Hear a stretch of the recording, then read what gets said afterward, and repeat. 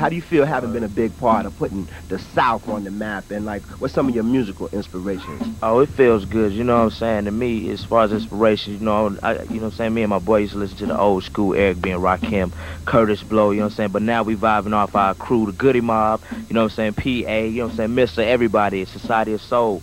And so now, you know what I'm saying, we just, you know what I'm saying, trying to put Atlanta out there, you know what I'm saying, to let people know Atlanta is here, and they got some real players in this game down here, you know what I'm saying? Ladies and gentlemen, thank you for listening, downloading, and subscribing to the latest edition of the 12 Kyle podcast. I'm 12 Kyle. Check this out. On this podcast, we're going to talk about hip hop. More specifically, we're going to talk about Southern hip hop.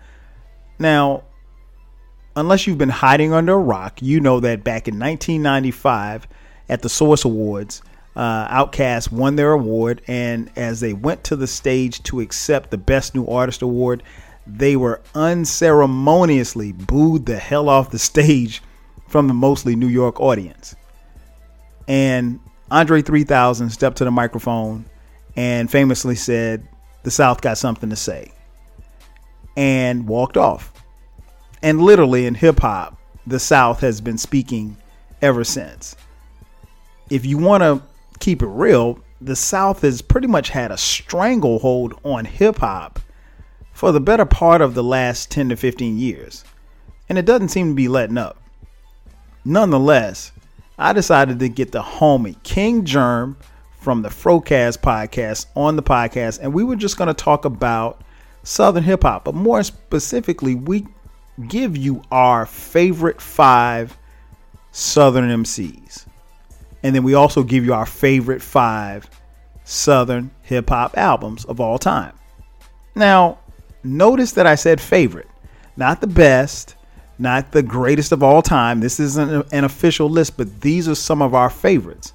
So what I want you to do is sit back, relax, and listen to the podcast.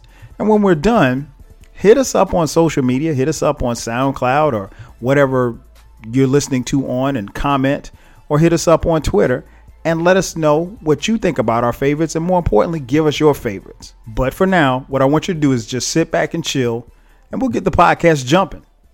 Let's get it. Welcome back. As I mentioned in the intro, this is the 12 Kyle podcast. I want to thank you all for listening. We got a special guest in the building. If you follow the podcast, you've heard him on here before. This week's guest is not only a husband, he's a father, he's a coach.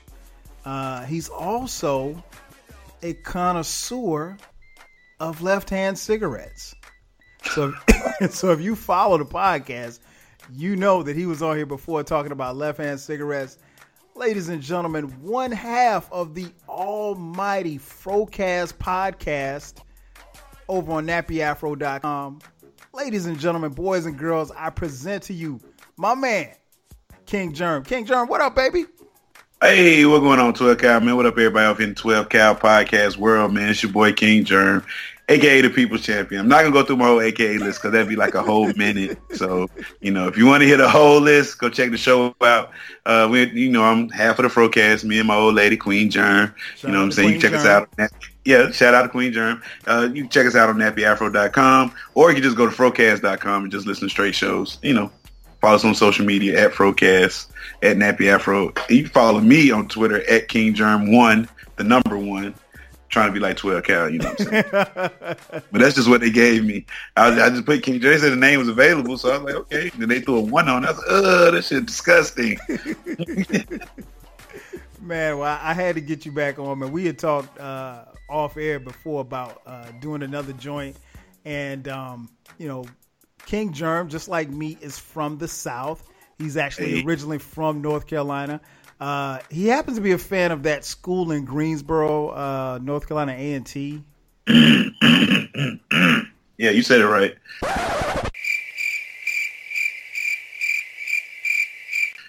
Anyway, they are the rivals of my alma mater, South Carolina State University. But we ain't talking football tonight.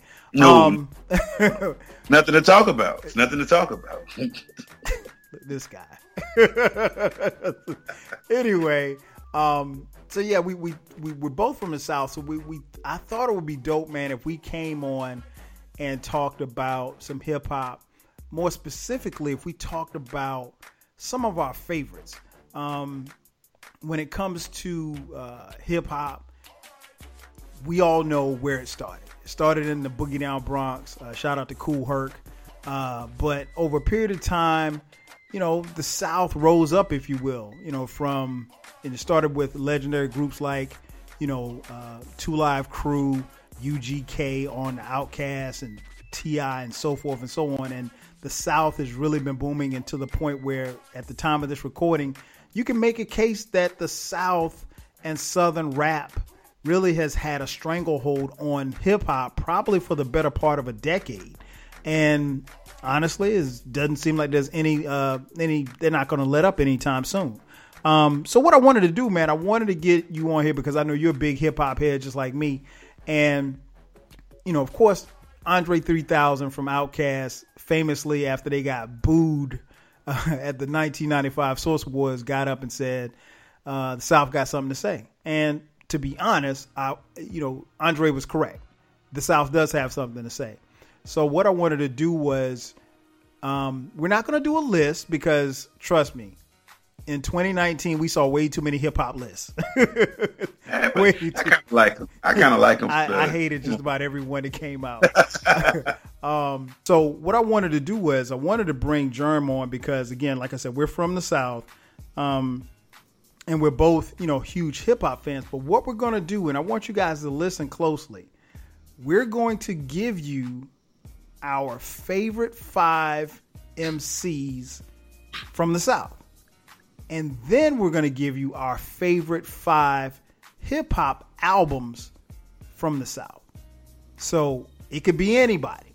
I mean, if Germ wants to nominate one of his favorite MCs, JT Money. Oh, stop it.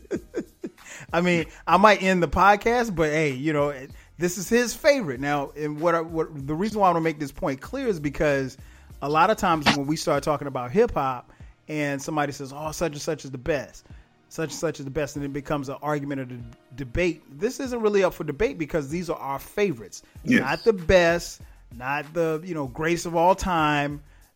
These are just the people and the albums that we like. So without further ado, did you have yours in any kind of order, Germ, or you just... Well, I mean, I did, what I'm saying. Okay, well, that's cool. That's cool. Just order from, my the like scale, what I'm saying? Okay. All right. So in that case, give me your number 5 MC from the South and why you like them. Okay. My number 5 MC from the South, I will put T.I. with an asterisk. You know what I'm saying? Okay. And the asterisk is on King of the South? Yes, T.I., you know what I'm saying? Because T.I. first through are damn near classics. Southern classics. I call them Southern classics. I ain't gonna say across the board because somebody in California might not feel it. But down south, when you listen, I'm Serious, Urban Legend, what was the other one? Trap Music, and then King. Those 4, T.I. was like, he was that dude. But the asterisks come because after that, when T.I. did that song, now why you want to go and do that? When him and Q-Tip got together, like T.I. got cute. And he wanted to be cute then. He didn't want to be, Tip. He wanted to be old cute, little light-skinned dude dancing. And then that's when he went, he just went the other way. You know what I'm saying? So, and he started making some questionable music. You know what I'm saying? Still like I'm Illy off of Paper Trail. But I just really don't, I don't really listen to T.I. music no more. Like, I like him on TV and stuff. I like T.I. the person now. I don't want to listen to T.I. the rapper no more. So, for real. Just be real. Like, only old T.I. That's fair. Yeah, only old. So that's why I put number 5 T.I. with an asterisk. And I just want to explain the asterisk. Okay. Surprisingly, I have T.I. at 5 as well. Wow. Yeah, man. I think for me, T.I. was he was someone that I remember not hearing the I'm Serious album, but I heard Trap Music was the first album that I heard, and then I went back to I'm Serious. But I remember going to this spot in in Buckhead here in Atlanta, what used to be the jumping part of Buckhead, but it's a shopping district now. And I remember seeing him perform, and this was before his album was even out. Like, I don't even think people even knew. Like, he was opening up for somebody. He might have been opening up for Ludacris, I think. And Luda was on the radio at the time. He was Chris Lover here. Yeah, at the radio station. Daddy. Yep, Chris Lover and Poon Daddy. Exactly. So this is like... Look, hold up, Kyle. What's up? There's a dude named Poon Daddy on the radio. Poon Daddy? Yep. Oh, man. That's Chris. That was Chris Lover's right-hand man. It was Chris Lover and Poon Daddy. They had the afternoon drive show on a hip hop station, and the hip hop station was hot. I think it was Hot 97 back then. 7.5, wasn't it? Hot 97.5. Yeah. And I remember, and that radio station kind of coincided with the time that I moved here to Atlanta from South Carolina in 1997. Yep, and so I lived in Atlanta. Exactly. So I remember hearing T.I. somewhere around that time or shortly thereafter at a club. And, I don't really even remember what he was rapping about, but you could tell he had a level of confidence, but he was very clear. And I just remember that particular night, like, the speakers really weren't that good and the sound system wasn't that good in the place that we were in. And, but you could hear every word he was saying, and he was clear, and he was very confident, and he was real, you could kind of tell he was real cocky. And again, nobody knew who this dude was. And I was like, oh, man, this dude he all right. And some of the bars that I caught that he was spitting, I was like, okay, this dude kind of nice. And so I just kind of put that in the back of my mind that, who he was or whatever the case may be. And I think the album probably came out a few months later after that. Once I heard trap music, I was like, man, this dude can go. Like, I was really, really impressed with him and everything like that. And then over the years, man, I just became a fan, man. T.I. just really, really embodied and was the epitome of what, we were doing here in Atlanta. And he represented the city well. And, much like you, I think that, and I think this is funny that you mentioned that, because I think even for the most avid hip hop fan, I think there comes a point sometimes, even with their favorite artists, where they just kind of get tired of hearing them, and it's not that they're whack. It's just like you're stuck on a certain period, or maybe they evolve into something that you don't necessarily care for, whatever the case may be, or maybe they just stop rapping the way that they used to. And so I'm kind of like that with T.I. as well. Like, I think the last T.I. album that I listened to probably was Paper Trail.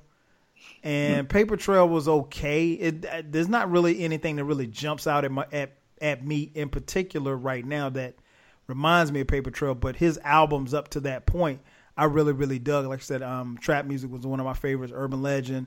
But yeah, as an MC, T.I., no doubt he comes in for me at number 5 as far as Southern rap. So I'm really interested in, for those of you guys listening, Gemini, I don't know what he's got on his list. He doesn't know what I have on my list. So I'm very interested to see how many MCs that we have, that'll be in common. I'm pretty sure there's probably going to be at least 2. But I'm not sure outside of that. Who you got at number 4? All right, number 4. I got Lil Wayne. Okay. And Lil Wayne is just like, when Lil Wayne first came out, I couldn't stand him. When he was with the Hot Boys, I couldn't. Oh, I got a girl named Keisha. She wanted me to freak out. They call her, man. I used to like, I can't stand that little dude. We used to come on the song. I used to be like, turn it off. Lil Wayne on the song, man. Skip. You know what I'm saying? But it's like, then it's like you saw Wayne learn how to rap. It's like, it was just like Wayne got off of that country stuff. And it was like he got on that mixtape stuff, started rapping over all the beats when he started doing the Squad Up stuff. Mm-hmm. And then it was like Wayne, like, he really learned to rap. You know what I'm saying? And then he became, like, from 2005 to about 2010, Lil Wayne was unstoppable. Lil Wayne was the best rapper alive. From that 5-year stretch, I think Lil Wayne was the best rapper alive.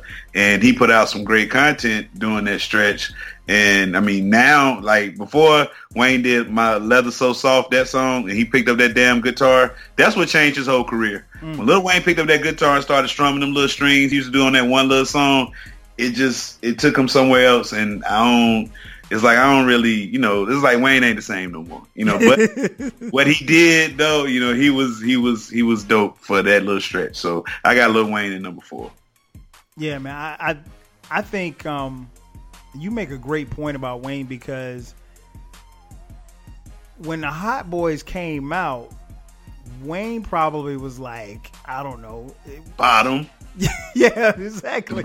I mean, like, he was the dude that said wobbly wobbly, drop it wobbly like wobbly, like wobbly wobbly. Yeah. He was the ad lib guy. Like, he wasn't like, when I listened to Hot Boys, I was checking for Juvie, I was checking for Turk, BG. So probably for me it was Turk and then BG, and then Juvie and then BG. And then, so, like, Wayne wasn't somebody I was really checking for lyrically, man, but you were dead on point. I think there came a time, and I can't remember when it was, and like you said, it might have been 2005, and it was just, I heard a mixtape. I can't even remember which one it was. And I was like, yo, who is this dude rapping? It's like, that's Lil Wayne. I was like, I never forget it, because I was in the car with my man, and he was like, yo, that's Lil Wayne. I was like, this can't be the same Lil Wayne from the Hot Boys. I mean, like, it was totally different. I mean, like, it was almost like a different person. And I'd never seen anything like that before. And you're right. You could make it, regardless of whether or not you like or hate Wayne, you could make a case that his run in hip hop, that run that he had, that 4 or 5 year run, he was killing it. I mean, like, there might not have been anybody that could touch him. Whether or not it was albums, mixtapes, guest features, you wasn't touching Wayne at that particular time. He was smoking him. He smoked Hove on Swagger Like Us. Yep. Smoked him. Yep. And I remember when Hove was trying to sign him to Rockefeller, I felt like that was a move, because Hove saw where he was going. He saw where Wayne was. Wayne was where Hove had been at one point. You know what I'm saying? So, and he had the game on lock. I think, over a period of time, and I tell people this all the time, I think my only criticism for Wayne, or one of my criticisms for Wayne, is I think he's not motivated. And I don't know if it's because of the drugs and all this other stuff, but when he's motivated, and I know, he went through this whole thing with his contract with Baby and everything like that, but when he's motivated, it's very few that can touch him. Yeah. He's just not motivated. Yeah, because when he's not motivated, he give you lines like, I'm a love bug, buzz, buzz. Like, I don't even know where that's from. Wayne, what? You a love bug, buzz, buzz? Like, what? Damn. Oh man. So that's your number 4. I got number 4 for me. This cat out of Houston, Texas. Actually, Port Arthur. Bun B. Bun. Okay. Okay. Bun B, man. The first time I heard this cat was like 96, I think. Yeah, It was 96, because it had to be it was either before the album came out or right after the album came out, and like I was just like, and I mean, like, Pimp C had a distinct voice, but when I heard Bun B, I was like, yo, this dude can rap. And I was like, where they from? And I was like, oh, they from Texas. Okay. And then I heard his verse on the song Murder. It was a rap. Well, it's Bun B, bitch, the king of moving chickens, not the finger lickers. Woo! That part where he said something about the Pelly and jelly and belly. Oh man, come on, that was a game changer.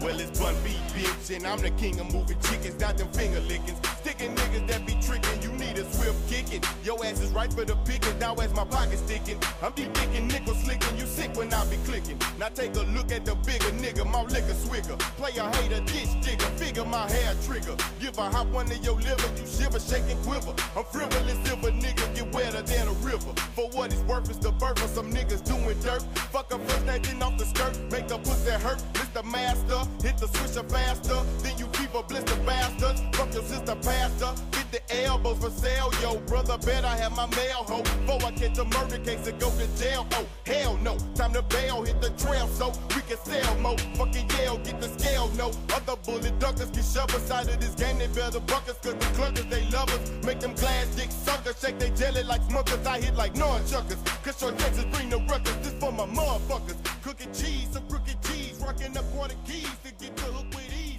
Wanna bees, get on your knees for the squeeze from the HK13. I was like, yo, this dude, I mean, like, and see, for those of you listening, I've always been big on lyrics. So, I mean, like, that's just how I grew up listening to hip hop. It's about what you say, even to this day. You got to say something to move me.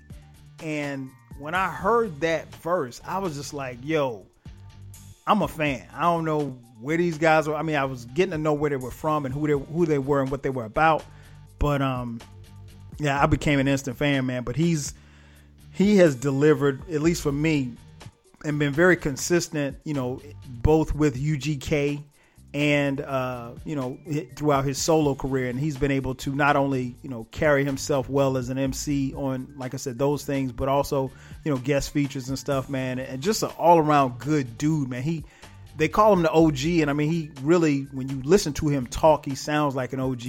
But yeah, man, one of my favorite rappers, man. Definitely number 4 for me from the South, Bernard Freeman, aka Bun B. So we move up to number 3. Who you got at 3? All right, now this is now. I got that. when dude starts saying, "All right," I gotta ask a question. Now it's what do we call a Southern rapper? Somebody from North Carolina? Are they a Southern rapper? I would call the South anything from Virginia on down. Okay, and then you go from the West probably to Texas. So anything from Texas to VA. I'm not even all of Texas. I don't see that. I don't call all of Texas the South. I just call the Houston area, that little like East Texas, like a little bit, because a lot of like Laredo, we can't call that the South. Like they eat tacos over there. Like, you know what I'm saying? No. So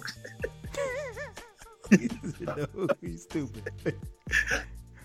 I'm just saying, like, it just so yeah, but okay. So if we are including North Carolina in the South, of course. I got J. Cole number 3. You know what I'm saying? See, that's what I'm saying. But if we don't want to count J. Cole as no. Remember, these are your favorites, so okay, there's no wrong answer. I don't want to mess up the flow of your show. I don't know if you consider J. Cole a Southern rapper. No, he's from North Carolina, so that's the South. So by all means, I'm surprised at the answer, but no, that's your answer. You're not messing up anything. Okay. Go with your list. Because I had a backup just in case. I had a backup.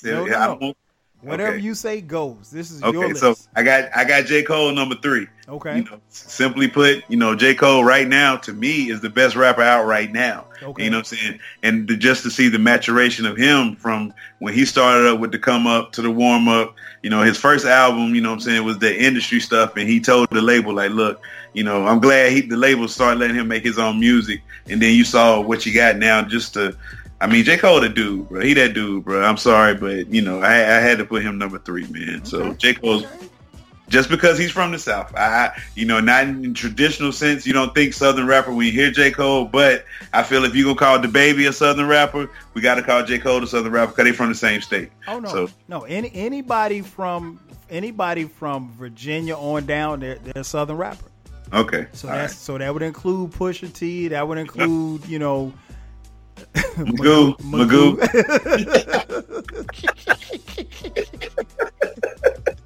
I don't think Magoo's gonna make anybody's list, but you damn sure ain't gonna make mine. But yeah. So nah. Cole. I mean, it's funny that you mentioned Cole, man, because I think I am very impressed with him. I'm a fan. I like his style. I like what he brings to the table, man. He really he's one of those younger guys that reminds me of the MCs that were out like when I was coming up. And so he reminds me of the guys from the 90s.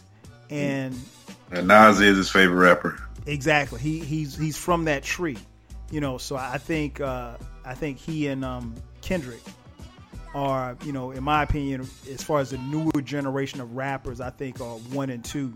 I have Kendrick. Both being 1. No, I got Kendrick over him. Man, listen, man. It's just a delivery with Kendrick. That's all y'all like is the delivery. He can say, that's what y'all like. If you listen to what he's actually saying, he ain't saying nothing but Trust me, Kendrick is slightly better. And there will be a podcast. I'm waiting on my son Cameron to come around, but I told him he has to listen to, because he's a huge, like, Cole is his favorite MC. And I told him, I said, well, we can do a podcast debating Kendrick and Cole. I was like, but he hasn't heard any of Kendrick's albums. I was like, I need to give you this. I said, because you might change your mind once you hear Kendrick. No, he won't. We'll see. But at least he has to have a starting point for us to have a discussion. So, but nah, man, your list, I mean, this is your list. This is your favorite. These aren't. Yeah, I just didn't want to mess up the flow of the show. No, brother. The only way you can mess it up is if you'd have said P.D. Pablo, then we might have had a problem. But well, hey, look, we might as well stop the show then, man, because my number 1, you just ruined it, bro. But again, it's your favorite. So, my number 3. And I hate to do this, but I can do this because it's my show. I actually have a tie at number 3. I have 2 MCs that tie at number 3. Okay. Because these are two of my favorites, and I really couldn't split them up. One is also an MC from North Carolina. Fonte from Little Brother. Okay. Man, I think Fonte is so dope. I mean, like, he reminds me of a combination of MCs from the 80s. And I think he's got a little bit of the 90s. You can tell where his influences are. But the way that he delivers and his punchlines and his cadence, and I think one of the things that always kind of made me gravitate toward Fonte was because almost everything that he was rapping about I could relate to. He's not somebody who's going to talk about how many people he shot, how many, drugs he sold or anything like that. He was just a regular ass dude with some dope ass rhymes. And, I kind of like myself like that. I'm a regular ass dude with a dope ass podcast. So, Fonte, man, I love hearing. I mean, in my opinion, I think you'd be hard pressed to find a bad Fonte verse. Even when he ain't trying, he usually delivers. So he's one half of my number 3. My other half of number 3, right here in Atlanta, man. Pioneer, icon, big boy from Outkast. Oh, okay. People sleep on Daddy Fat Sax. I mean, like, because naturally when you're in a duo, people tend to, compare you to your partner, whatever the case may be. So Mos is always going to be, tied in with Talib Kweli. Phife and Q-Tip will always be linked together. Dre and Big Boy will always be linked together. And, I think sometimes when people talk about them, they kind of tend to leave Big Boy out of the discussion. But do yourself a favor. Go listen to Southern Playlist of Cadillac Music. Go listen to Aquemini. Go listen to ATLNs. Go listen to Stankonia.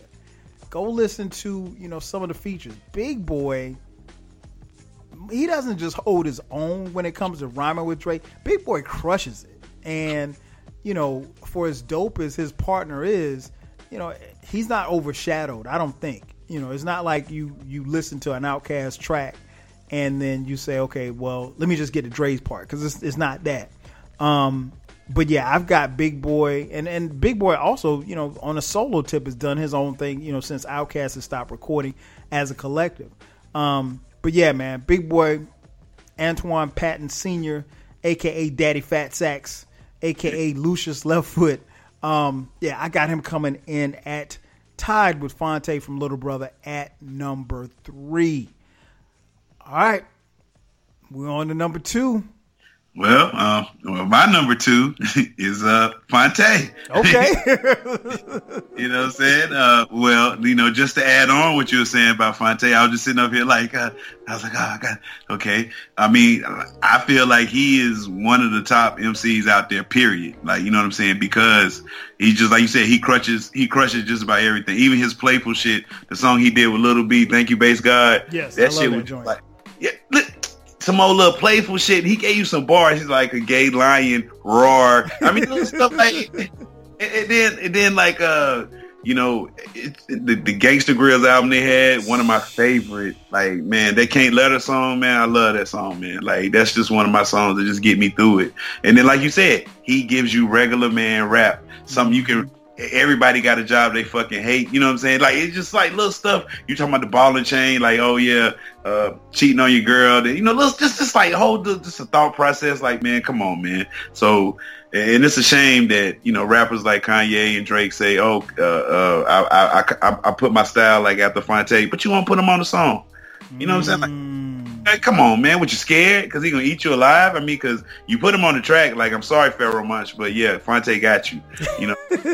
Sorry. Like, it's the song called it's by Legacy. It's called like TKO. Mm-hmm. Oh my gosh, man. Like, Fonte crushed that one. Like, yep. I mean, it was Sean Price on that one. I was just like, man, like this just, man. So yeah, Fonte is my number 2 Southern rapper, man. It's not because I know him either. Not because yeah, you do has know. Nothing to do with that at all.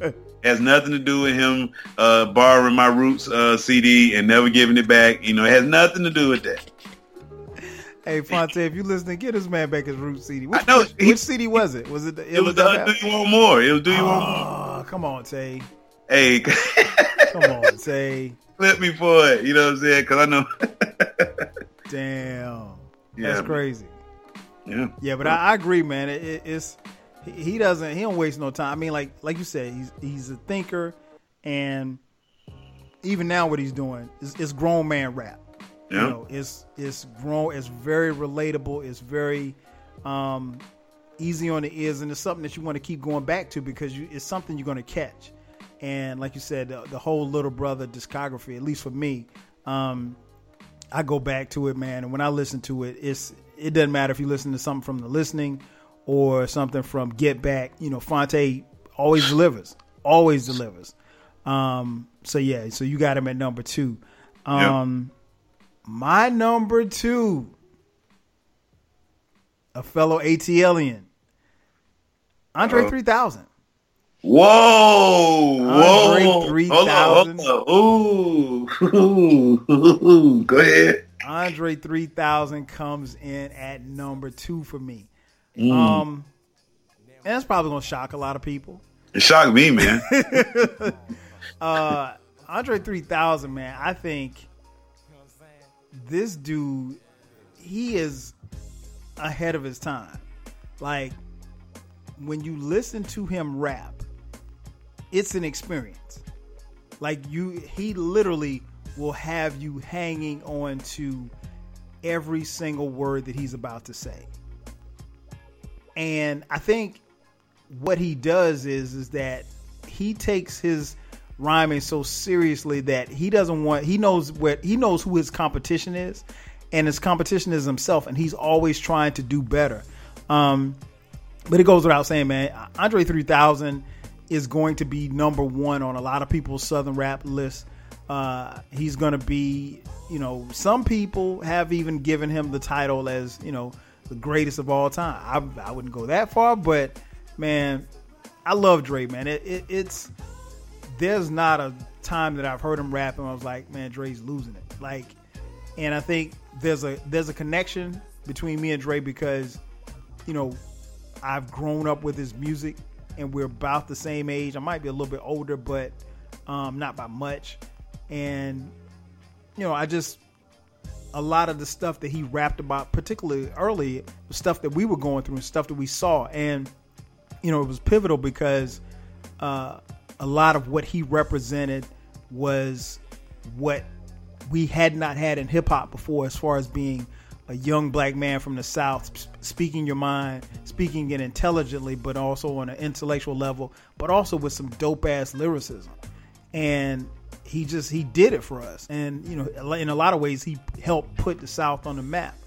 And so when people talk about that moment when he said the South got something to say, you know, he was speaking from his personal experience that, you know, I'm here. Like, you guys, we just won this award and you're booing me just because I ain't from New York, just because you think I'm from the South and I talk funny. And that was, you know, that was always a knock, you know, on people from New York in hip hop early. They looked at Southern acts as, you know, like they were a joke. But they were speaking another language. I can't understand what they're saying. right. Like, what? You're either talking too fast or they're talking too slow. One of the two. And but yeah, man, Andre 3000, man, I got him at number 2.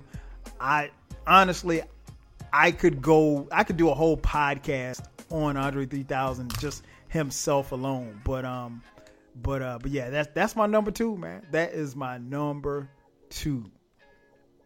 Oh, okay.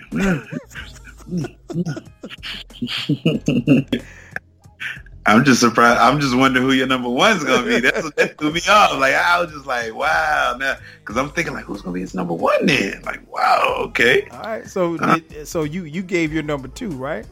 Yeah, I gave my number 2. So now we're on to number 1. Who is your number 1 favorite MC from the South? All right, man. My favorite MC, my number 1 favorite MC is Outkast, and and I could not. I like Outkast together. Okay. I don't like them when they're separated. It's like I really don't. I'm not listening for any. You know, I just think they were the perfect group. It was just like, you know, I think what on some songs it was just like what one didn't cover, the other did, and it was just like they were perfect. And, you know what I'm saying? So that to me, Outkast like made perfect music, and I couldn't split them up and say Andre better than Big Boy. I couldn't say Big Boy better than Andre. It's just that when they're together, they're my favorite Southern rapper, you know what I'm saying? Outkast, you know what I'm saying? Because it was just nothing. It was just, they were perfect to me. So I'm gonna say my number 1 is Outkast. Okay. I see what you did there. I see what you did there. I ain't mad. I was so happy when you said you had a tie. I said yes. Yeah, yes. Exactly. I had to, because I started to put them together, but I was like, nah, because if I'm doing it based on lyricism, I think, you know, I could separate the two and then go from there. And then like I said, I had Big Boy and Fonte tied at 3, and like I said, Andre at 2. My number 1, Brad Jordan from Houston, Texas, aka Scarface. Scarface is my favorite Southern rapper. Man, this dude is unreal on the microphone. And I could make a case for going back and forth between he and Andre 3000, but the one thing that Scarface has that Andre 3000 does not have is a solo album. Solo, exactly. He doesn't have a solo album. So, you know, for all the people who always say, oh man, Andre 3000, he's the greatest of all time, he doesn't have a solo album. Nope. So, you know, and the Love Below speaker box don't count. That was just 808s and Heartbreak. I mean, it was a great album, but I mean, it was packaged as one. So, but yeah, man, Scarface, I think the first time I heard him, man, he just literally blew me away. I want to say probably the first time I heard him was on Can't Be Stopped, I think. Either Can't Be Stopped or Grip It on Another Level.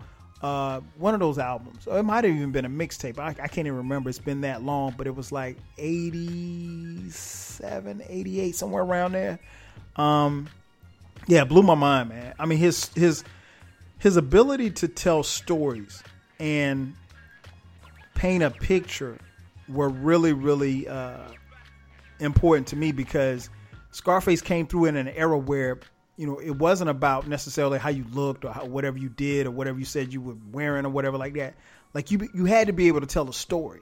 And so when you go to not only his rhymes with Ghetto Boys, but even on his solo joints like The Diary, The Fix, you know, those albums really, really tell. He's at his best when he's telling stories and he's painting a picture, even if it's, you know, about drugs or about, you know, being caught up in the game, or, you know, about him and his woman, whatever the case may be.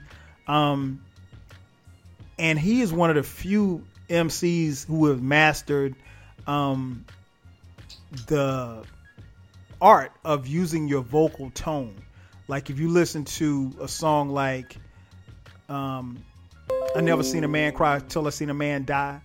He's I'm not gonna spit the lyrics, but just being able to go up and down his vocal tone. We had never heard anything like that in hip hop before.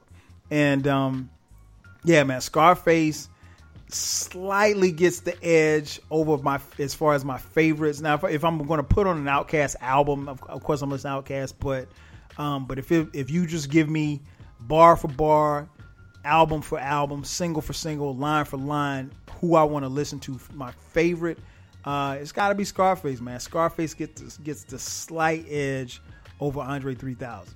So did I surprise you with that one? Not really. Once I did the math, I said, hold on. I said, 12 Cal, he's the purest. He's going with Face, Uncle Face. I said, that's because I started thinking, I was like, oh, okay, but it's going to be Face. I thought it was either be Pimp C or Scarface. That's what I really thought it was going to be. Yeah, Pimp C probably is. I probably could put Pimp in the top 15, but Uncle Face, he's definitely right there at number one, man. It's that dude, man. He's out of this world, man. He is really, really out of this world. He in my top 10. He in my top 10. Oh, no doubt. And I think, like for me, even if I switch it over to, if I had to rank like all time lyricists, Scarface is in my top 10. And I think he probably should be in most people's top 10, but I think depending on how old you are when you caught up with Scarface, you may or may not have him in there, but I mean, he's one of the best lyricists ever to pick up a microphone. I don't think that's up now. Where you put him on the list could be debated, but yeah, he's definitely my favorite to listen to, man, from the South. And he came through in a time where, again, it really wasn't cool to be from the South. So I think that was very important as well. So I tell you what, we said we're going to talk about the albums. Let's take a quick commercial break. And on the other side, me and King Germ are going to break it down. We're going to give you our 5 favorite Southern hip hop albums of all time. So sit tight. We'll be back in just a second. Is that iced tea? Nope, it's lemonade. Is that iced tea? Lemonade. Iced tea? What's with these people, man? Lemonade. Read the sign. Lemonade. Read it. Okay. Delicious. Iced tea at a lemonade stand? Surprising. What's not surprising? How much money Marin saved by switching to Geico. It's lemonade, man. 15 minutes could save you 15% or more. We are back. Once again, it's your boy, 12 Kyle. This is the 12 Kyle podcast. And I got King Germ in the building. And we are talking about the best of the South. Our favorites of the South. You heard before the break, we gave you our favorite 5 Southern rappers of all time. And as I mentioned before the break, me and King Germ are going to give you our favorite 5 Southern hip hop albums of all time. Now, I kind of knew that we'd have one or two similarities with the MCs. This one right here, I'm not so sure how this is going to go. Yeah, we probably might have one or two. Right. Maybe. Yeah. Because, I mean, for all I know, he might say, 8-Ball MJG. I don't know. Coming out hard. So, without further ado, Germ, give me your number 5 favorite Southern hip hop album. All right, man. At one point in my life, I was a No Limit soldier. I almost got a No Limit Soldier tattoo on my arm, the tank, and No Limit Soldier. I was maybe one debate. I was just like, man, I was in there in the tattoo parlor and I was like, man, I'm getting No Limit Soldiers. And then I thought about it, like, you might be like 40 years old one day and you gonna still have No Limit Soldier tattooed on your arm. So you might not want to do that. So I decided against it. But needless to say, my number 5 album is True to the Game by TRU. that is probably my favorite No Limit album because it's a double disc and it has so many bangers on it. I'm talking No Limit Soldier. You know, it got fucking Swamp Nigga, True to the Game. I mean, it's got so many. The See Murder song. It got so many hits on it. I mean, just bangers that I still listen to this day. I mean, that's the only No Limit album I can still listen to, you know, because once you grow out of No Limit music, you can't just be sitting there getting rowdy. Right. You know what I'm saying? Like, it just don't, it hit a little different when you old, as they say. So my number 5 is True to the Game by TRU. You know what I'm saying? Man, you know what's interesting? I never was like, I had a very good appreciation for P and the whole No Limit crew as far as what they were doing. And I mean, hell, they was putting out albums every damn week. Every 2 weeks, man. like dropping like, hey, soldiers was in the store buying that shit up, boy. I'm talking. Man, I mean, and P was just ahead of his time, man, because I think if P was in this market today, he would have, that run would have been even more incredible.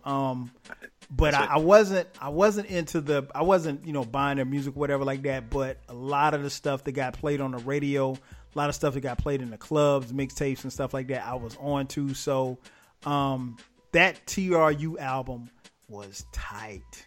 It was tight. If you were in the club in Atlanta back in the day and No Limit Soldiers came on, man. You heard that, boy? Man, you know what it's about to be. Let me tell you something. I almost got run over by some women on the dance floor because they was trying to get to the dance floor. I don't know what it was just like everybody was lining up. Like that was like the soldier call, man. It was crazy. Yep, the first line, bitch, get your mind right. Get your mind right. Yeah, man. No Limit Soldier. Yeah, that TRU album was pretty tight. I never bought it. I heard it plenty of times because one of my boys had it, and he would always be playing it in his truck. Yeah, so I feel you on that. My number 5, right here in Atlanta, 1995, Soul Food by Goody Mob. Man, listen. I played the hell out of this album, and I still play it to this day. What? Yeah, man. This from the beginning to the end. Hey, look, that was right on the outside. Like that, I had that was on my cut list. Like, I was just like, man. Like I was just like, this is tough. Like I was like, man. Let me tell you something. It barely made the cut at 5, but it's here. Goody Mob, man, with some dudes, man, that just they were really the epitome of that particular movement for hip hop in Atlanta, and really being here and seeing them grow and seeing the city grow and seeing hip hop grow in this city was a beautiful thing, at least for me to see as a fan, not just as a fan of them, but as a fan of hip hop. And that album was a staple, man. It was something that even now is still very easy to listen to, very relatable, very I remember Goody Mob branding themselves as like a poor man's Public Enemy. And that's really what they were. And they were militant, but they also had some hard ass, and they had stuff that they said things that make you think. Like when you started thinking about, you know, drugs in the community and why things are the way they are. And you know, they also talked about, you know, us being separate as black people. And then also having pride in being black. Yes. They gave you a lot of that stuff. Like I said, Public Enemy just to a lesser degree. But yeah, man, I love this album. Still play it to this day. Still play it a lot. I'm going to run it at least once or twice a month, man. Soul Food from Goody Mob. Thought process, man. Yes. Get my mind clear. That's get my mind clear. Yes. I mean, that's when CeeLo was a cold motherfucker. Yes, and CeeLo, like see, that's why if you would told me to mess up, you know, that was gonna mess up the flow. I had CeeLo at my number 3. You know what I'm saying? Like just because, and like CeeLo had that rhyme pattern where everything rhymed. You know what I'm saying? Like every line rhymed. Like, man, I ain't po. Now what you think I rap for? You know what I'm saying? Some broke. You know what I'm saying? Like it just. And CeeLo was a cold motherfucker, man. He was cold, bro. So yeah. No doubt. Yeah, CeeLo's my guy. Yeah, and now he was one. I'll be honest. When I'm listening to Goody Mob, I'm waiting to hear his verse. It's no knock on anybody else in Goody Mob, but he was my favorite in Goody Mob, so I was always checking for his verse. And I think it's not by accident on most of the songs on the album, CeeLo is either going last or close to last. So, but yeah, it's a dope ass album. And for those of you listening, if we mention some albums that you're not familiar with, go listen to them. Go listen. Because trust me, us talking about it is one thing, but you actually listening, you'll definitely get a better appreciation for it. So who you got at number 4? Well, my number 4 album is going to be Riding Dirty by UGK. Okay. Yes. That album right there, I remember hearing UGK like on what was that song? Pocket Full of Stones. Listen to that, but I really like that album made me really like UGK. That made me go listen to all the older stuff and appreciate them more. And so just the N.O. Joe little things on there, the Diamonds in the Wood, the Murder like you mentioned earlier, what else they had on there? Riding Dirty. It just like just the smooth, the samples like that really made me appreciate Pimp C. My joint was on that? Which one? Pinky Ring.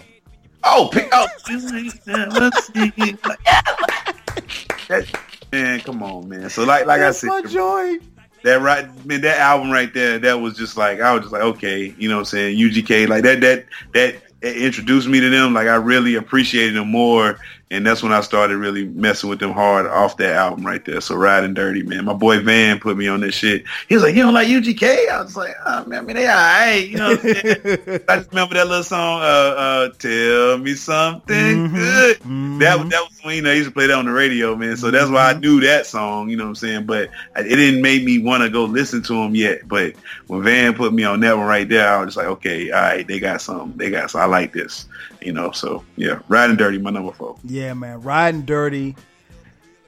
Like I mentioned earlier, the verse Bun B had on Murder, Riding Dirty.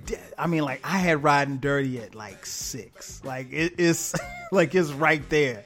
Yeah, it didn't make the cut for me, man. But that album is incredible. One of the best albums to come out in 1996. And I realized it wasn't until the other day, like I realized, like I was going through some of the old podcasts that I had done. I realized, like, damn, I didn't do a album review in '96 or for that particular album when I did the '96 albums. So it's something I'll probably go back and do coming up, man. Just doing an album review, talking about Riding Dirty, man, because that album was. Not only was it impactful, but it was influential, and it opened the doors a lot for Southern MCs. So I definitely feel you on that. My number 4, North Carolina's own Little Brother, The Minstrel Show. Man, The Minstrel Show for me, and I love the listening. The Minstrel Show was like the quintessential album. Like it had to, it gave you a little bit of everything. Like it wasn't commercial, but it wasn't too street. It wasn't, over the top as far as hitting you with, being preachy or anything like that. But it was so relatable.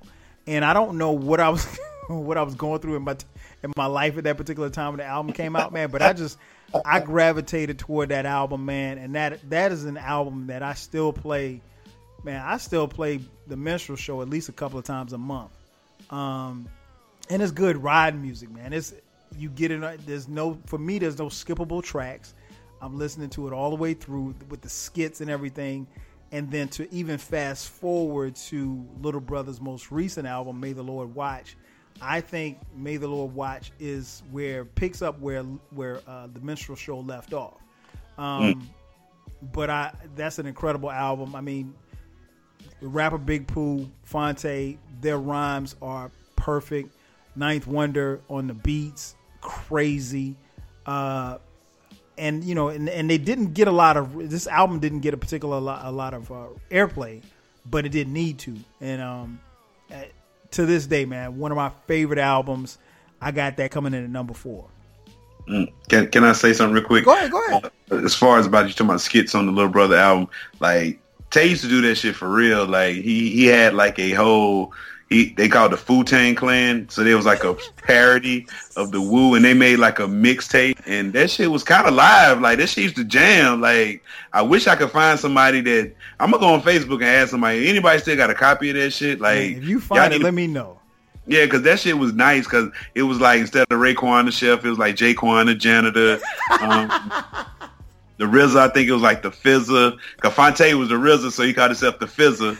And then, you know what I'm saying, it was like the method. It like, you know, the Old Dirty Bastard was like the clean something. It was something like, but yeah, this shit was pretty nice, man. Then we had like a Special Ed ass nigga, his name was Special Ted. And you know what I'm saying, they was all on there rapping. That shit was pretty live though, so. You know, but yeah, that skit shit, he used to do that shit on the school bus. And I mean, every morning he used to be freestyling on the bus. And I was just like, yo, this dude nice. Like, I used to be like, man, he was the coolest nerd in school. He was the coolest nerd. He made straight A's, played football, was a class president. And he was sitting there in the ciphers at lunchtime. Like, you was like, damn, this dude do everything. Like, you know. Wow. Man, yeah, if you find that, man, definitely send it to me. I'm trying to. I'm going on Facebook. I'm gonna ask. I'm like, yo, I know somebody still got it. Like, y'all need to get that from however you need to get it on digital, and you know, put that out, man. Cause man, please, shit was so you know, just to see, like, hear some young shit. Man, yeah, definitely. Let me know. All right. Who you got at number 3?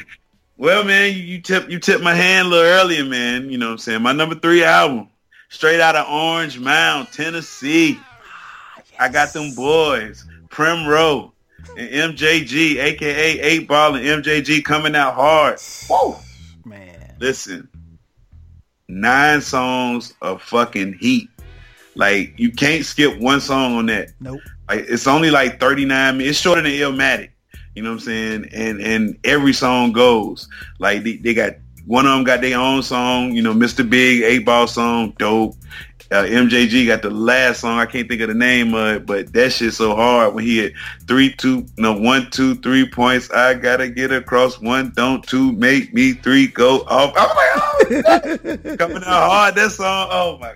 So listen, coming out hard, man, that album is like that. It's like that gritty Southern shit. Like that's like a classic. I mean, I don't know, in the way they just described Tennessee, I ain't never been to Tennessee at that time in my life, so I was just like, man, like, you know, I really like 8 Ball. I used to think 8 Ball was the toughest guy in the world. Until I met him, and I was like, 8 Ball is a short, fat dude. And I was just like, what? He looked just like an 8 Ball. Built just like one.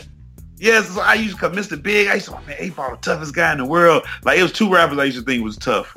Fucking Prodigy and 8 Ball. You could tell me. I just think Prodigy was just like, yo, man, Prodigy. Yeah, man. Then I seen Prodigy. I was like, this little dude. Yeah, little dude, man. Rest in peace, Prodigy, man. But yeah, man. But my number 3 is coming out hard. 8 Ball MJG, man. It came out like what 90? What was it? 93? That was I think so. Yeah. That album. It didn't make my 5, but man. That album, you know how like when people say, well, albums that you remember from college and stuff like that. Like I remember that album from college because if for no other reason, everybody had it. Like you couldn't go anywhere in the dorm. If you were walking to class on the campus of South Carolina State University, you hear it in cars. We be, you know, in the locker room getting ready for practice. Somebody playing it on the boom box. Like it was just you couldn't. Yeah. So even if you didn't like MJG and 8 Ball, you heard that album because it literally was everywhere. That album and The Chronic, I just remember those 2 distinct albums being literally everywhere where you couldn't avoid it even if you wanted to. Yeah, man, that album was out of this world, man. And what I loved about that album was, like you said, I'd never been to Tennessee before, so it gave me a peek into what life was like in Memphis, Tennessee. And those dudes were dope, man. I got a chance to this past summer at the Freaknik concert that they had here in Atlanta. 8Ball MJG performed, and man, he came out to Mr. Big, man. And when I tell you, everybody was jamming, knew every word. I mean, 8Ball and MJG put on a good show. That was my first time seeing them perform live, and they did a thing, man. They definitely did that thing. So I ain't mad. I'm not mad at that major list, man. That album was cold. Yeah. Let me see. My number 3. I got to bring it back to the A, man. 1994, Southern Playalistic Cadillac Music, Outkast. This album, I think, opened the door for everybody. Like the Ghetto Boy. Let me back up. Luke cracked the door. UGK pushed it open a little bit, but I think Southern Playalistic Cadillac Music kicked the door down for everybody else to come through. And I think if this album doesn't come out and be as a commercial success that it was, and not that they set out for it to be a commercial success, but given the fact that it was, it sold more records than UGK's album. And it's not, I mean, those are two different albums, but it opened the door. Even though UGK had already been out prior to Outkast coming out, Riding Dirty was, I think, commercially their biggest album, but and that was 96 for UGK. But yeah, man, Southern Playalistic Cadillac Music introduced us to Dre and Big Boy, and what can I say, man? It's definitely one of my favorites. This album came out, I want to say it was the week before I came to Freaknik. And Freaknik in 94. And that was the year that I came to Freaknik and lost my damn mind. Fell in love with Atlanta. That was the classic. That was the epic Freaknik 94. Yeah, man. That was the... Man, I was too young to go in 94, but the people that went, like the 12th graders and came back with stories and video footage, man, I heard stories about 94 Freaknik, man. Here's the best thing and I saw this on a meme, and this is the best thing I could say about the 90s. It said the 90s, great memories, great experiences, no footage. No footage, no evidence. And that's what it was, because there's nothing we don't have anything to document it, Yeah. And thankfully, with all the stuff that we saw at Freaknik, I'm glad wasn't much to document, because there was a lot of shit going on at Freaknik. But yeah, this album came out, man. It came out right before Freaknik, and we just it took over, man. It was something that even to this day, another album that I play constantly. Like Outkast is one of the best groups in hip hop history. That I don't think that goes without saying. But this introduced Dre and Big Boy. It introduced Atlanta. It introduced Southern MCs who were just really, really spitting, and you couldn't deny them. I mean, like, this was the album that came out where cats up north and cats out west were like, oh, these dudes can rhyme. Like, there's no doubt about it. It wasn't a novelty act. It wasn't something that we could be ashamed of. It was young rappers who could actually spit, and you couldn't touch them. So yeah, that's my number 3, Southern Playalistic Cadillac Music. What you got at number 2? All right, my number 2. I declare war. We ready, Pastor Troy, and let me tell you, this album here. I went on a trip to Atlanta, and this dude was like, we was at I think was at Greenbrier or somewhere like that. Greenbrier Mall. And the dude was like, hey man, I got that. He said Pastor Troy, but I thought he said Castor Troy. And I was like, Castor Troy? I'm not listening to no rapper like that. And then, you know what I'm saying? So I ain't pay him no mind. So then we went to another little mall. Dude was like, yo, got that Pastor Troy. I was like, dang, 2 people that said something. I said, man, let me hear what it sound like. So he played on his little CD, and the first song he played was, No More Playing GA. Playing GA. I heard that song. I was just like, all right, you know what I'm saying? So I was like, how much the CD? He told me $5. So I gave him $5 for it. So we went to the strip club later that night. Girl came out dancing to no More Playing GA and them gunshots and everything went off. They love it. I was just like, okay, now that song hard. And so on the way back to North Carolina, I was listening to this album and I was just like, man, this album is so tight. And you know what I'm saying? It was just, I just love that album. And then just the story behind it. He said he made that whole album in 12 hours. He said the first song he ever made was No More Playing GA.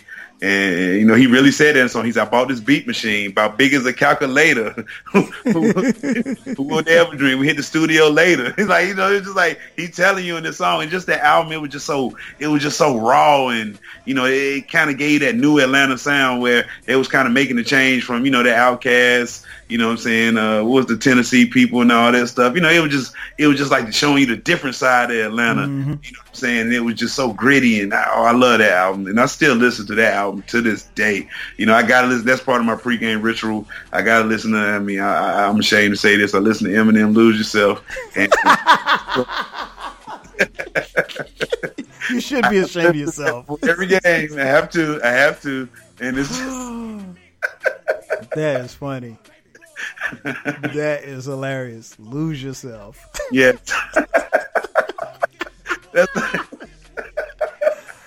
I'm ashamed, but yes, I do. Wow. Well, it's funny you mentioned that because when I was coaching my son Cameron's football team, when he was 10, the team was a 10 and under team, I would listen to No More Playing GA before every game. Yeah. Every game. That get you so hyped. It's just something about that song, man. Yeah, man said he'd pinch a nick up out your dub. Like, what? Like, you gonna pimp me like that? You gonna pinch a nick up out my dub? Yeah, like, man. And Pastor Troy, man, he's one of those dudes, man. He loves the city, and the city loves Pastor Troy. And I remember, I'll never forget it, man. I was at Birthday Bash. It was for the radio station, Hot 97. And it was here, and it was at Lakewood Amphitheater. And they were, and this is when the beef between Pastor Troy and Master P were going on. And P was supposed to go, P came on, but Pastor Troy was supposed to be coming on like either last or next. I think Pastor Troy was coming on last, right? So P comes on, and P's doing his set. You know, he got the No Limit Soldiers. He got the, you know, everybody's, you know, on stage and stuff. And then P stops music, whatever. He's talking to the people or whatever like that. And in the back of the crowd, all you hear is, "We ready, we ready." And I was like, and so P starts getting upset. So he's like, you know, he's like, man, y'all don't like Master P in Atlanta. Atlanta got no love for Master P. We was like, I mean, but we didn't have anything to do with it. But those were Pastor Troy's people, like just yelling at, and then it got louder and louder and louder. So, you know, he was visibly pissed because here it is, this dude from Atlanta is beefing with him, and Pastor Troy just has one song. Master P at this point was large, like he had the empire, and so he finishes the set or whatever like that. A couple more acts come on, so Pastor Troy comes on last, and Pastor Troy comes out there with the belt. People are going crazy, everything. Man, they dropped the beat for No More Playing GA, and No More Playing GA played about 20 seconds, and then they cut the music off. And it was like, oh. And so people were saying, now it was conflicting rumors. Some people said, because where the amphitheater is, there's a noise ordinance. So if you have a concert, you have to cut the concert has to end at 11 o'clock. So 11:01, the music cut. It doesn't matter if you know, on your third song or your 15th song, the music has to cut off. But from what I could remember, Pastor Troy had at least about 5 minutes before it was 11 o'clock, and they cut his music off. And I think, and it could just be me being messy, I think P had something to do with it. And you are 100% correct, because didn't P buy because remember Pastor Troy had to pull his first album that they had to pull that off the cup. They said P bought he got with his record company and bought the masters or something to it, and he took it off the shelves. Wow. And that's why Pastor Troy they call Face Off his first album, which is not his first album because everybody knows, you know what I'm saying, I Declare War is my first album, you know what I'm saying, but that's why some of the same songs are on his first album. The Run the song, Running and all that stuff is on that, because that P bought the love, whatever, the rights to the album, and so you were correct. Yes, that is what drove P to do that incident. My buddy told me that. I thought he was capping, but saying that, look, you said the story word for word like my buddy told me, and that's why I was like, dang, he wasn't lying. No, that's I remember that's how it happened. And I remember looking at my watch, I was like, well, wait a minute, because they let us know, there's like, look, okay, if the concert's at Lakewood, it's got to end at 11. So, and I was just even watching, like, okay, as these other acts were coming through, and I knew Pastor Troy was coming, and Pastor Troy when he hit the stage, it was probably like 10:55, so he had time to do his show. And man, he did No More Playing GA for about 30 seconds, and then cut that thing off. And it was just like, he was looking around like, why y'all cut my music off? And I'll never forget that, man. Never forget that.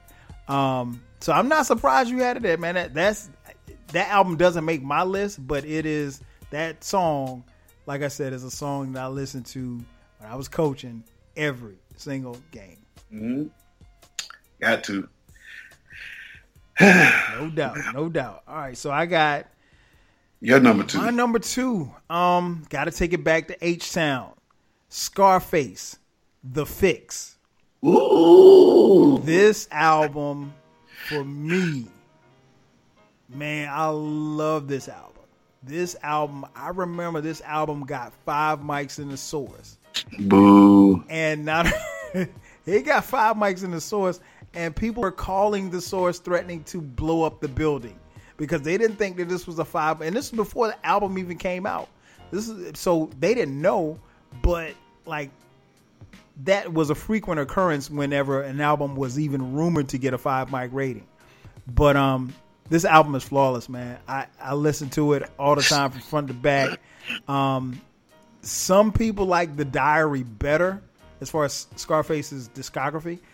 The Diary is a dope ass album, and I think it's slightly behind The Fix, but yeah, man, I The Fix, Scarface, love it, top to bottom, still bang it to this day. Interesting. That's all you gonna say is interesting. I mean, I'm surprised you got The Fix that high. I mean, yeah, man. I just, me personally, I feel like that's when Def Jam was using Scarface and they paired him with all these artists that he normally wouldn't work with. And so you don't think Scarface would have worked with Jay? Oh, no. Listen, hold on. Guess who's back? Like, whenever him and Jay-Z come together, all the Scarface Jay-Z songs are dope. I can't, you're not going to get me to say bad nothing about Guess Who's, if that would be on my top, that's in my top 10 songs all time, top 10, 15, 20, however, but it's going to be in my top songs. So, yeah, no, I can't say nothing bad about that one. But it's just, The Fix, I might have to go back and give it another shot. I ain't going to say that. Give it a run. It's a dope-ass album. It's a dope-ass album. All right, so here we go. We're at number 1. What do you have for your number 1 favorite Southern hip-hop album of all time? Okay, so I am a conflicted person when it comes to this album, this number 1 spot. And it's because that I couldn't make a decision between Southern Playalistic, ATLians or Equimini. I couldn't make a I was just like, I could not. So like, you got a 3-way tie for number 1. A 3-way tie for number 1 because it's like my favorite album is Southern Playalistic. The hardest Outkast album is ATLians, but their best album is from top to bottom is Equimini. You know what I'm saying? So it's like I couldn't make. I was just like, man, because I could make a case for each one of them being number 1, but I didn't want to put 3 Outkast albums because them like 3 of my favorite albums of all time. I didn't want to put 3 Outkast albums in my top 5, so it was just like, and so I couldn't get a choice between which one was number 1. So I'd say, hey, all 3 of them my number 1 album, man. You know what? You get no argument from me because I actually have Equimini at number 1 for me. And it's like you said, it's their best album. Yeah, top to bottom is their best. Top to bottom is their best. ATL is the hardest. Like you sitting there listening to ATL, you be like, whoa! You know what, man? I got to, and I mentioned this before on another podcast. Like I can't listen to ATLiens without listening to Aquemini. So I got to listen to them like back to back. If I listen to Aquemini, I'm listening to ATLiens. I listen to ATLiens, I'm listening to Aquemini. And we did the who was it? It was me and Matt. Me and Matt did the ATLiens versus Aquemini podcast, and that was fun. That was dope. And he and I go back and forth about which album was better. But no, you get no argument from me, because if you make the case that Outkast is the best act to come from the South, then naturally their albums are going to be probably in your top 5, at least 1 or 2. I had 2, and like I said, I was able to differentiate between Southern Playlistic. But I mean, I could make a case, like you said, I could make a case to put ATLiens in my top 5. I just didn't. But yeah, man, it's Aquemini, man. That's my shit. That album is. I could do without Mamacita, but okay, whoa, Cap. What do y'all have against that song, man? The hook is awful. Mamacita, Papa The hook is awful. Other than the hook, I mean, the verses are cool, but just the whole concept of it, like, yeah, that hook just kills me. If I'm in a good mood, I'll listen to it. If I'm not in a good mood, I'll skip it. But that's the only skip. Man. That's one of Andre Hardy's verses. Yeah, his verse is dope. Yeah. Yeah, but the hook is terrible. The hook is terrible. Everybody, I really, I did not know that they hate Mamacita. I'd be like, what? No, man, no. Hell no. I mean, it's just, and that's just me being picky, to be honest, because there's really not many bad things that you could say about that album. That album it's a flawless ass album. So it's not. But yeah, Mamacita, no. It's funny, Jar. You be hard pressed to find somebody that'd be like, "Oh, that's the shit." Nobody says that. Like, I mean, that's I was just like, I didn't know everybody hated this song. I was like, I like it. Like, I'm just you might like it, but you don't love it. I just don't. Okay, I take it back. I don't like that. Whoever that first person rapping, Queens. I don't know. I was like, who is this person? Like, who? Where did y'all find it? Like, why? We never heard a verse from her ever. And there was no need to. There was no need to, because she wasn't that good. But yeah, man, it was that's my joint. That's my joint. So Aquemini comes in at number 1 for me.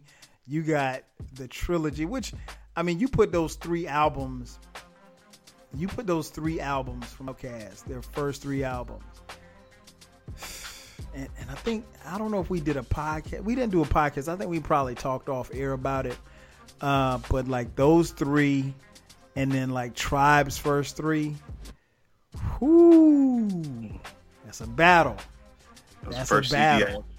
First CD I bought was Midnight Marauders.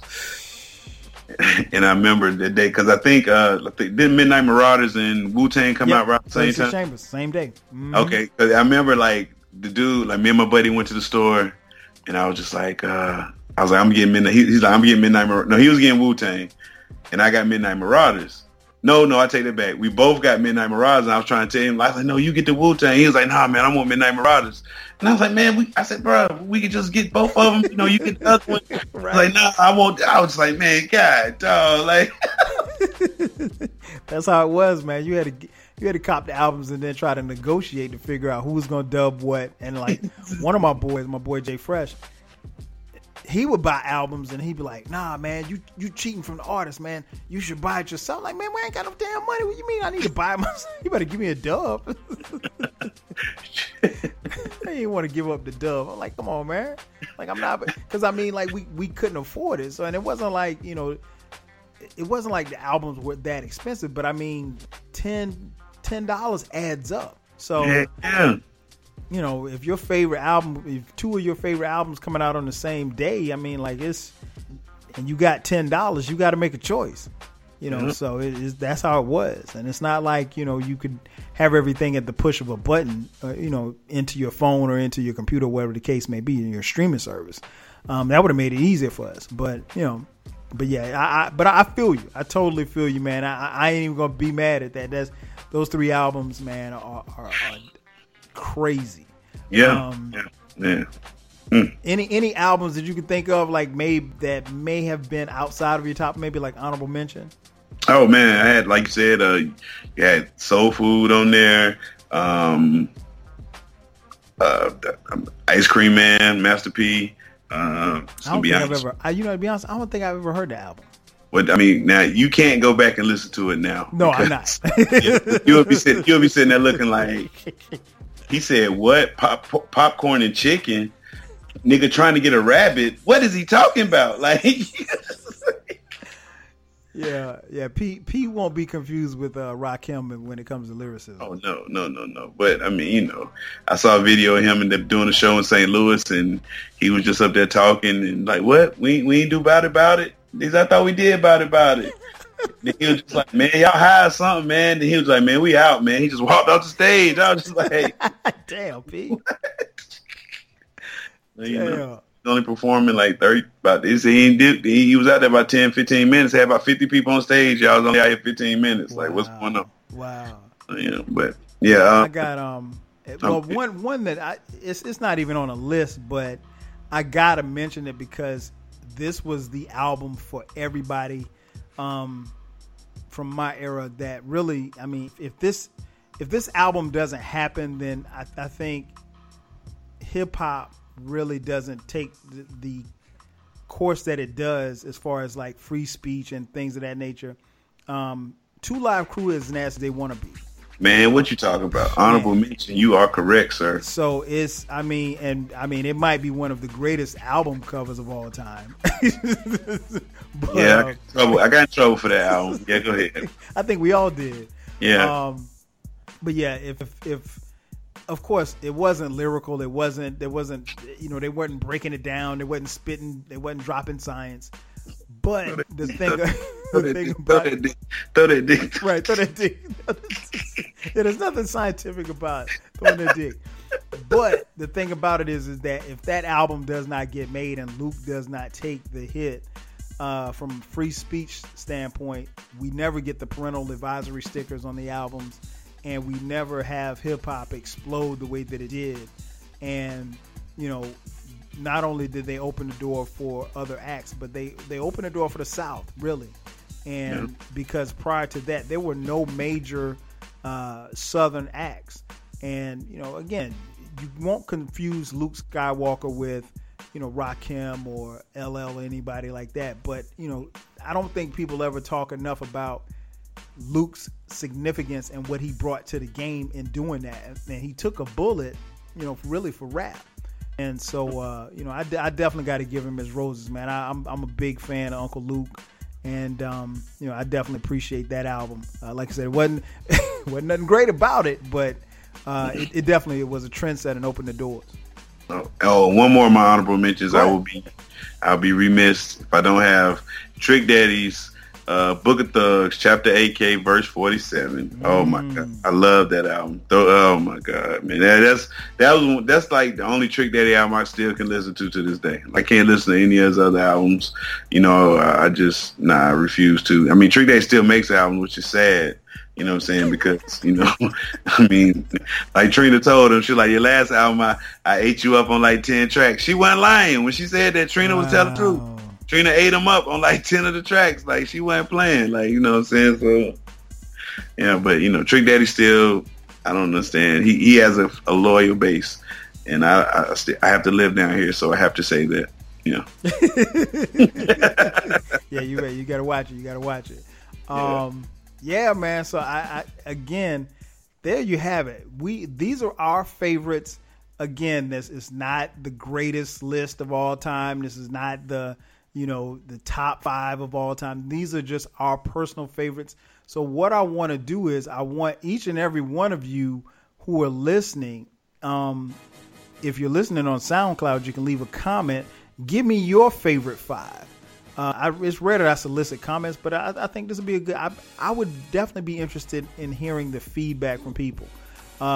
If you follow me on Twitter, hit me up on Twitter.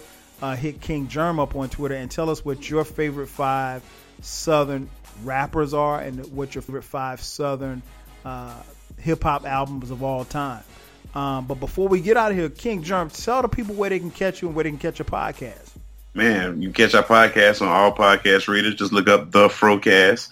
You can look us up on Instagram at Frocast. It's FROCAST. You can look me up on Twitter at King Germ 1, the number 1.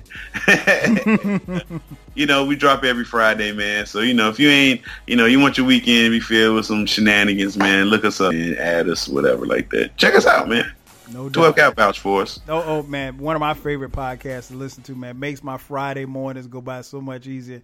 Man, a funny couple, and it's not rehearsed. And so, you know, they've been married. Y'all been married, what, 18 years? We've been together 18 years. We only been married, I think, 15 or I don't know. Of course. You about to fuck up. You supposed to know this on top of your head, brother. Well, I mean, it's been 15. I mean, it's been so long. I mean, who cares, man? You know. See, it's stuff like this that get Germ in trouble on his own podcast where he can't say how long he's been married, and then Queen Germ goes off, and it's so funny to me. It is so funny to me. But yeah, y'all definitely make sure y'all check them out, man. You've been listening to this podcast long enough. You know where to find me. The 12 Kyle Podcast. It can be found on all platforms where podcasts are free. Now being featured on iHeartRadio, as well as Google Play, Apple, SoundCloud, Stitcher, Spotify, you name it, we're there. So that's going to do it for us. So for my man King Germ, I'm your boy 12 Kyle. We'll catch you guys next time. 5,000.